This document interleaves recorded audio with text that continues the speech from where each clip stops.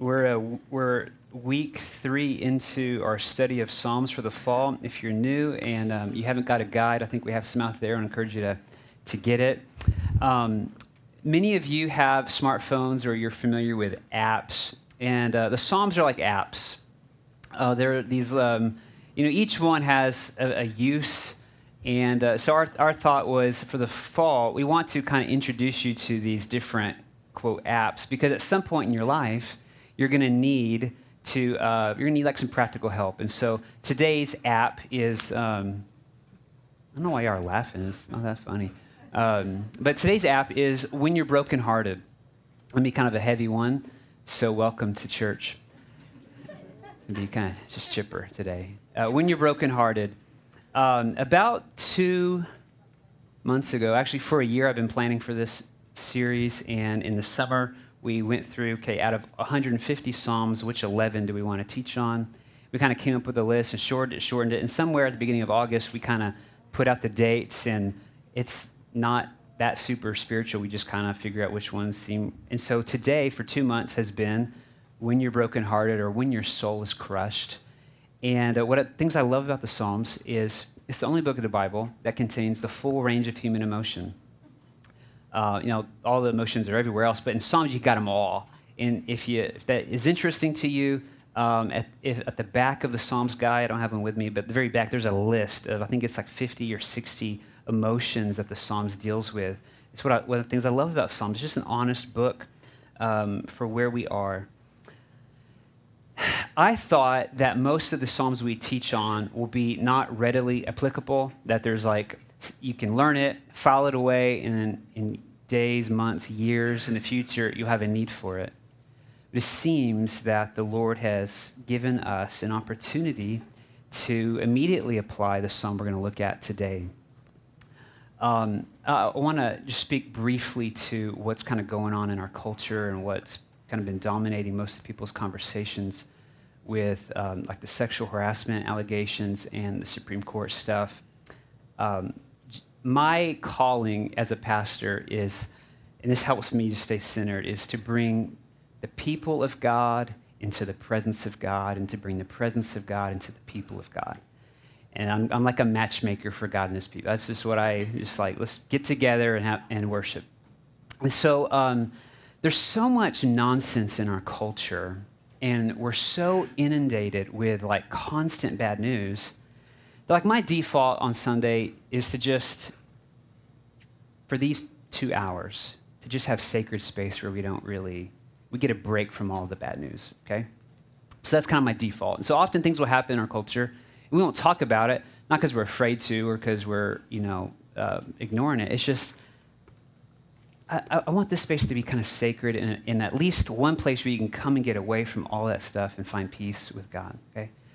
And then there's times where things happen that are so severe and so significant that it would actually be unhelpful to not talk about it. And so I've been searching for a metaphor, because that's the only way I understand things is by metaphor, for what's going on in our culture right now. And yesterday I was cutting my grass, and the Lord gave me one, and it was the metaphor of an earthquake.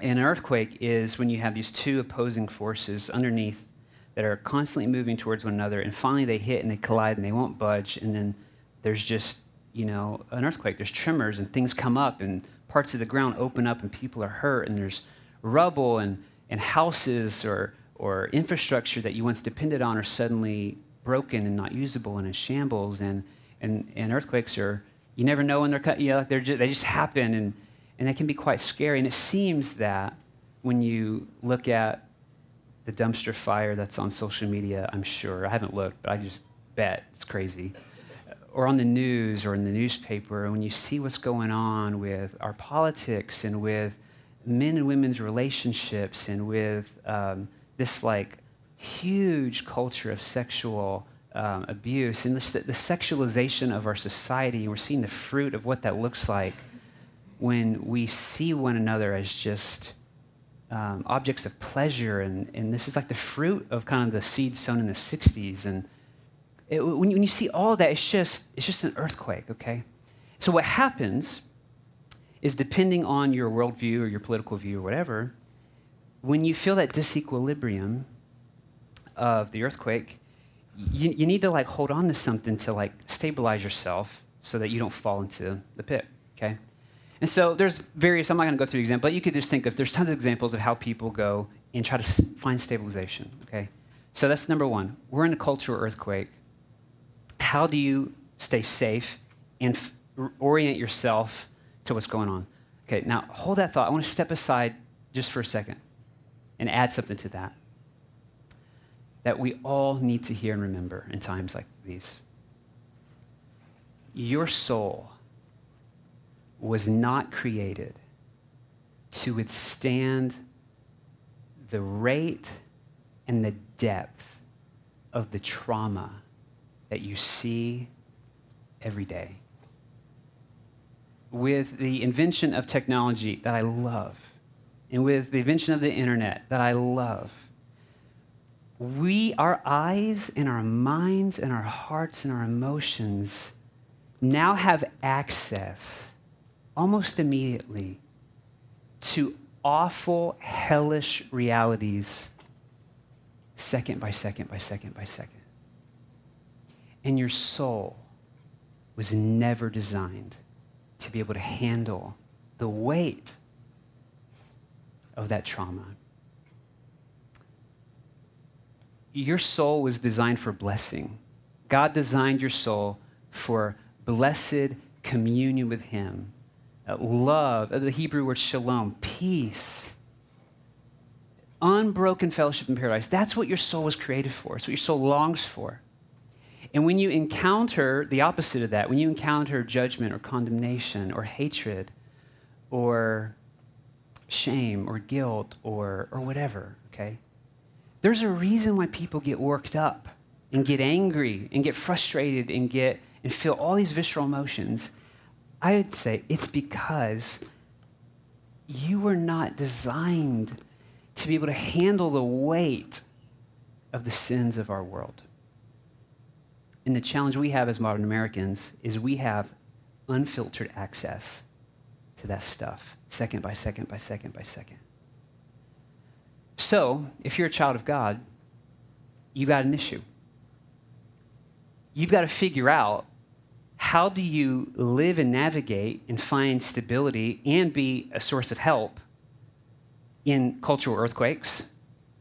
There'll be one next week, probably, and in 2 weeks, I'm sure there's going to be a shooting at some point, or a tsunami, or a hurricane, or there's going to be another sexual harassment thing that comes up. It's not going away, right? It's just, they keep coming, okay? So what do you do as a child of God when you're in the earthquake? And what do you do with your soul when it's just bad news after bad news after bad news after bad news after bad news after bad news? Like, that's the tension we live in, okay? So I think Psalms 42 is a very helpful tool or an app for your life. So we're going to look at it. If you want to turn there, Psalms 42. It's page 469. It's a very, very, very popular one. Anyone know the song? As the deer pants. Okay. Just two of us grew up with that. That's this psalm. For you nerds, Psalms 42 and 43 are actually one psalm, and somewhere, I think around 300 BC, they got split into two. But we're going to cover 42 and 43. You'll see that they connect, and they're actually one. I'm going to read straight through both of them. It's like 16, 17 verses. And we'll double back and look at some important things to pull out. 42, Psalms 42, verse 1. As a deer pants for flowing streams, so pants my soul for you, O God. My soul thirsts for God, for the living God. When shall I come and appear before God? My tears have been my food day and night, while they say to me all the day long, where is your God? These things I remember as I pour out my soul, how I would go with the throng and lead them in the procession to the house of God with glad shouts and songs of praise, a multitude keeping festival. Why are you cast down, O my soul? Why are you in turmoil within me? And maybe you feel like that this morning. Maybe you felt like that this week, that your soul is just cast down. Your heart is broken, and there is this turmoil within you. Hope in God, for I shall again praise him, my salvation and my God. My soul is cast down within me. Therefore, I remember you from the land of Jordan and of Hermon, from Mount Mizar. Deep calls to deep at the roar of your waterfalls, and your breakers and your waves have gone over me. By day the Lord commands his steadfast love, and at night his song is with me, a prayer to the God of my life. I say to God, my rock, why have you forgotten me? Why do I go mourning because of the oppression of the enemy? As with a deadly wound in my bones, my adversaries taunt me, while they say to me all the day long, where is your God? Why are you cast down, O my soul? And why are you in turmoil within me? Hope in God, for I shall again praise him, my salvation and my God. Vindicate me, O God, and defend my cause against an ungodly people. From the deceitful and unjust man, deliver me. For you are the God in whom I take refuge. Why have you rejected me? Why do I go about mourning because of the oppression of the enemy? I love this prayer. Send out your light and your truth. Let them lead me. Let them bring me to your holy hill and to your dwelling. Then I will go to the altar of God, to God my exceeding joy, and I will praise you with the lyre, O God, my God. Why are you cast down, O my soul? Why are you in turmoil within me? Hope in God, for I shall again praise him, my God and my salvation. It's the word of the Lord. If Psalms 42 and 43 give us anything, it gives us permission. Permission to not only turn to God in hard times, but permission to wrestle. You may have noticed the emotional roller coaster back and forth, this, your steadfast love, why have you forgotten me? And some people think, oh, is he bipolar? Is he schizophrenic? Perhaps. If so, that's okay. I think he's just being honest. He's being honest about what he's feeling, about what he's seeing, about what he's experiencing. He's not closing his eyes and like plugging his ears and just pretending that everything's perfect. We have an unofficial saying around here, and mostly because it helped me in a bad time, and it was, it's okay to not be okay. Just don't lie about it or stay there. And that's Psalms 42, 43. It's okay to not be okay. It's okay to have your soul in turmoil. It's okay to be brokenhearted. It's okay to feel like God's forgotten you. He hasn't. We know he hasn't, but it's okay to feel that. This gives us permission. Here's a picture of what a lot of people they think walking with God looks like this. It's just up and to the right. You know? Here's what walking with God actually looks like. It's just as messy. Just all over the place. Sometimes you're on the down. It's just welcome to life. This is what the Psalms teach us. The author of the Psalm is the sons of Korah. This isn't David's Psalm. If you know any of the Old Testament history, Korah was a Levite, or he was a priest, and his family would have been priests. The Levite tribe was the tribe of pastors and priests. And Korah's sons were the worship leaders in the temple. Basically, they were spiritual tour guides who were artists. And we have some really good spiritual tour guides who are artists that lead us every week. But that was their job, was to, with creativity and with music and with some choreography, to lead God's people into his presence. That was the calling of the sons of Korah. And what we find is that he's not in the holy city during the pilgrimage. He references that, I think it's verse 4.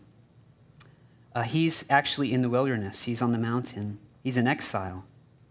So you have this image of a Jewish person, a Hebrew, who's kind of away from his people at the festival time. This is not a great analogy, but this is the best I could think of is culturally what this would be if you grew up in San Antonio and you were like the Fiesta Queen and you had hundreds of medals and you had that.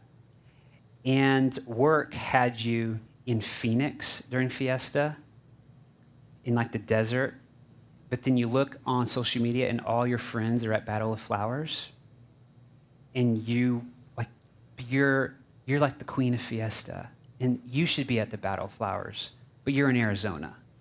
That's kind of how the sons of Korah feel. Everyone's in Jerusalem. It's pilgrimage time. It's festival time. There's lots of great music, and it's festive, and he's in the mountains. Now, let's look at the first three verses here. Because what we see is he's using creation. He sees something in creation. He's in creation. There's a drought, it's believed, and he sees a deer who's dying of thirst, panting for flowing streams, and he sees this deer just looking for help and finding it nowhere. And he says, that's how my soul feels. Just like that deer is about to die of thirst and just dry and dead and it's almost over and there's no hope. God, my soul feels like that. It's Fiesta and all my friends are at the parade and I'm in Phoenix in the heat. This is what, okay? And he says, my soul thirsts for God, for the living God.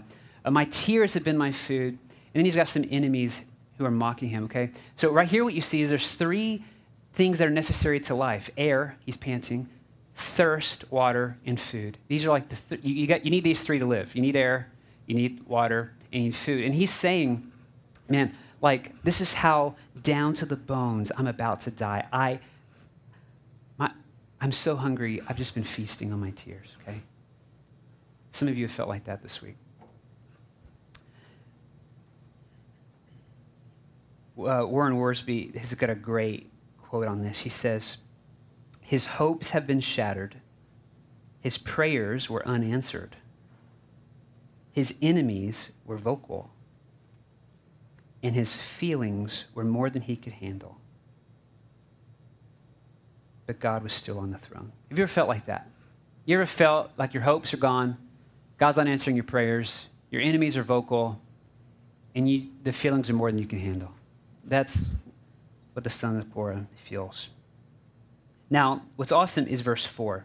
He begins to remember some things. He says, these things I remember as I pour out my soul, how I would go with the throng and lead them in procession to the house of God with glad shouts of songs and praise. And one of the things that we'll see recurring, and it's really subtle, is how often he depends on music and worship. So he's saying, I need air. My soul thirsts for you. I need water.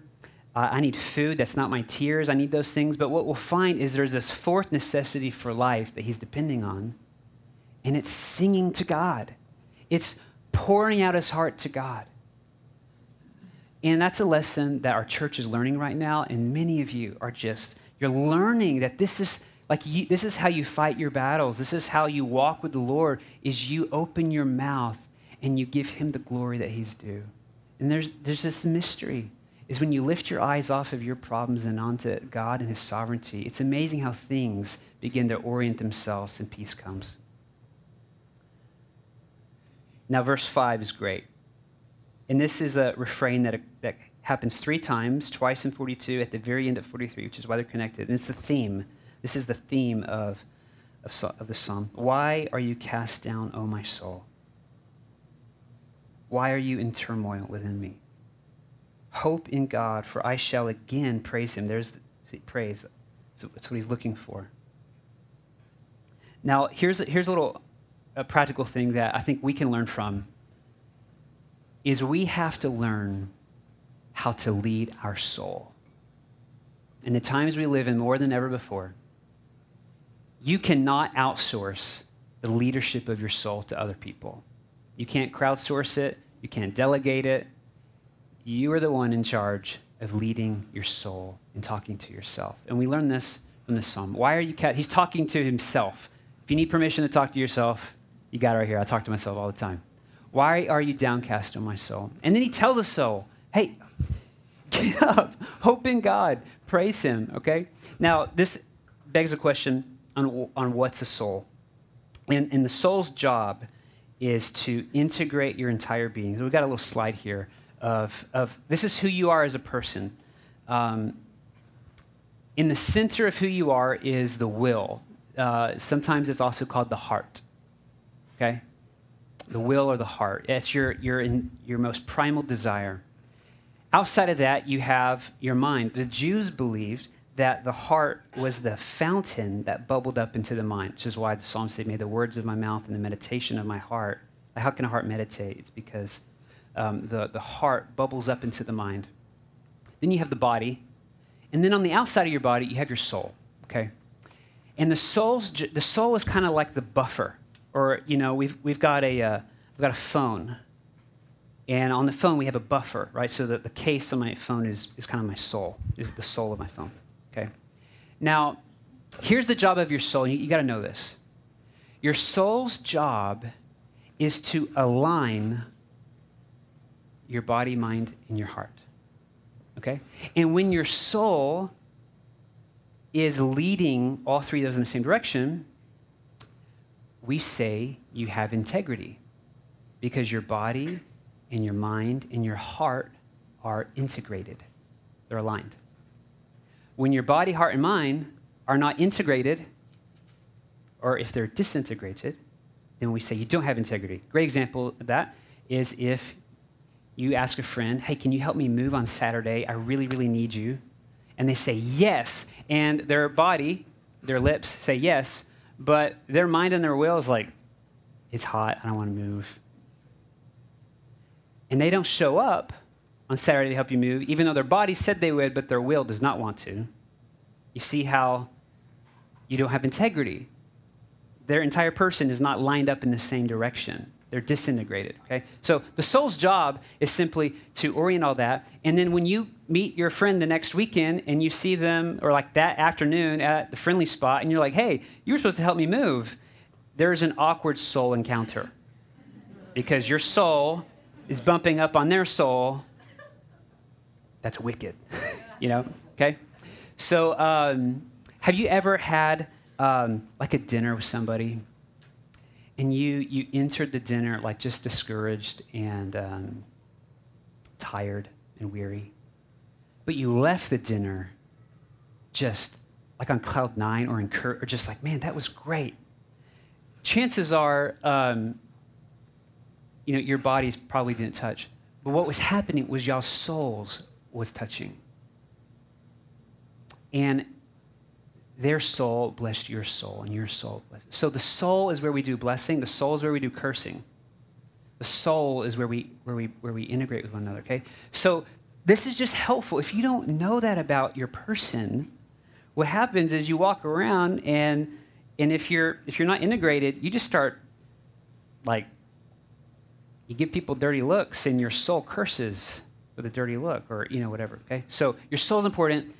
You got to know how to lead your soul and care for your soul. This is what the Psalms is teaching us. If that's like, oh, I don't need to learn more about that, there's a rabbit hole called Soul Keeping by John Ortberg. You can get that book. The best book I've ever read on the soul. Highly recommend it. Okay. Verses 8, let's keep going. It says, by day the Lord commands his steadfast love, and at night his song is with me, a prayer to the God of my life. That sounds great. Then verse 9, the other side of it, I say to God, my rock, why have you forgotten me? Well, he just said his commands are steadfast love, and his song is with you, and he's the God of your life. In the next verse, he's like, but you've forgotten me. At verse 10, as with a deadly wound in my bones, my adversaries taunt me, while they say to me all the day long, where is your God? And again, why are you cast down on my soul? This psalm is so honest and personal. There's over 50 personal pronouns in this psalm. It's a roller coaster emotionally. And it should be an encouragement to you to feel. It's okay to feel like God's forgotten you. He hasn't. But it's okay to feel it. Have you ever yelled at God? Thanks, Chris. You yelled at God. Eugene Peterson says, we have to learn how to cuss at God without cussing. Now, if that's offensive to you, he translated the Message Bible. You can take it up with him. What he's saying there is we have to learn to express what we're feeling, even if it's not true. We need to learn how to express it to God, else we're not going to get it out of us, okay? And so he's talking to Bono from U2, and he says, you got to learn how to cuss without cussing. You got to learn how to swear at God without swearing. Probably for some of you, maybe the most healthy thing you could do spiritually, turn off your phone, go into creation with no one else around, and just yell and scream and cry and be honest with God. If you feel like your soul is just downcast and you're brokenhearted, I encourage you, figure out how to express that to God and be honest. Whenever I was in ministry school, I think I was like 19, we had this guy join our school his name was Isaac, and he was from a gang. He'd grown up in a gang, and he got jumped out of the gang the night before. In fact, he joined the school a day early because he didn't have anywhere else to go. So we said, hey, come stay with us. So he shows up with his red rag on his head, and he had some face tattoos, and from like a white boy from the suburbs. I'd never seen that. And so every night, there was 12 of us guys who lived in one house. It was awful. It smelled like you think. But every night, we would pray, and we'd get in a circle, and we'd pray, and we'd hold hands. It's awkward. And so Isaac comes in. And so we just go, and everyone goes around, and we just kind of pray, and it's all pretty, suburban and cute. Isaac doesn't know any better. And he's praying, and he's so brokenhearted, and he just starts pouring out his heart to God, and he's like, I can't even say what he's saying. He's like cussing, dropping the F-bomb, saying, Lord, forgive me for all of my fill in the blank. And he's just just cussing at God. And my first thought was, he's trying to be funny. And I open he's right here. I open my eyes. I'm holding his hand. And he's just bawling tears. Tears falling out of his face. There's like a puddle on the carpet. And this is like a former gangbanger. And I was like, oh, he hasn't learned to be domesticated yet with his prayers. He's just being honest. And he's just telling God how he feels, even if it's a curse word. He was one of the most honest and real guys. I ran into him several years ago in Wichita Falls, walking with the Lord, married, has kids, has this deep, reverent fear for the Lord, probably doesn't cuss when he prays anymore. So many of the other guys that were in that group not only aren't in ministry, they're not even walking with the Lord anymore. Isaac learned how to cuss, eventually without cussing. And I'll encourage you, take this psalm. Now, 43, as we round out, this is where it begins to get he's not just wrestling with God. He's not just cussing without cussing at God. He's not just yelling. He begins to ask God for help. He says, vindicate me, O God, and defend my cause against an ungodly people. From the deceitful and unjust man, deliver me. He's surrounded by people who don't understand his calling or his love for God. They're mocking him. He's brokenhearted. But he's asking God for help. He's not looking to the schemes of man or institutions or even his own strength. He's saying, God, you're the only one who can help me. And this is my favorite prayer out of this psalm is verse 3. Send out your light and your truth. Let them lead me. What a great prayer for our times. So God, we need your light. We need your truth. We need your leading. Bring me to your presence, to your dwelling. Bring me to your altar. Bring me to joy. Bring me to a place of praise. Now, the psalmist gets this by seeing a deer about to die. And he ends with this longing for the help of God and to praise God. Now, here's the good news in all this. The psalmist shows us he knows God's love. How do you know that you know God's love? When you sin, where do you turn? When you blow it and you make a mistake, if your instinct is to run away from God and hide, you don't know in your depths the good news of Jesus Christ yet. Because if you actually believed that his love is greater than any of that, there'd be no need to run. He'd actually be the first person you run to, okay? When you're brokenhearted, when you're struggling, when you're distressed or discouraged, when life hits you in the teeth, where do you run?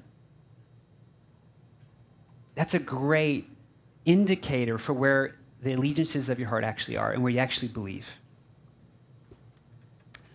Now, let me step out here. I see so many of my friends running to politics right now and running to social movements right now. And perhaps God can use those.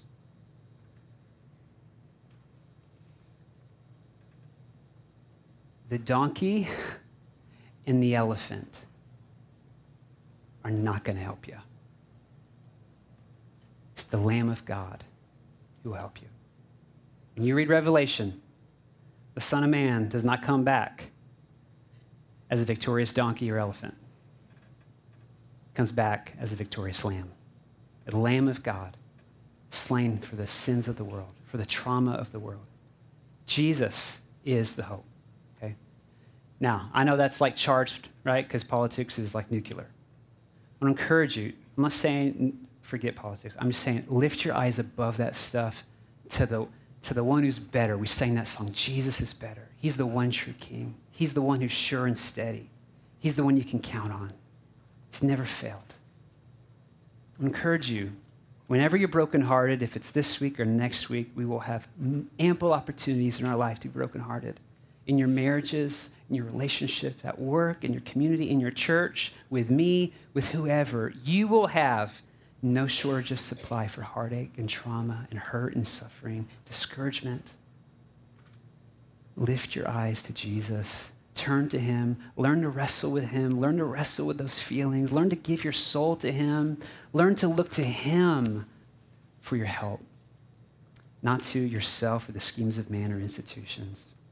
I know that may be challenging to some of you. It's the only thing I know that works. I hope you can hear it. Father, we love you. We thank you for just in your timing leading us to talk about this psalm, a heavy psalm, a psalm with no humor or jokes. But it's real and it's honest, and we need it, Lord. Jesus, we remember your mission statement. The Spirit of the Lord God was upon you to bring good news to the poor, that you were sent to bind up the brokenhearted, to proclaim liberty to the captives, to open the prison for those who are bound, to proclaim the year of the Lord's favor and the day of vengeance, to comfort all who mourn, to give a beautiful headdress instead of ashes, to exchange the oil of gladness instead of mourning, to give a garment of praise instead of a heavy spirit, that your kids may be called oaks of righteousness, the planting of the Lord, that ultimately you, God, would be glorified.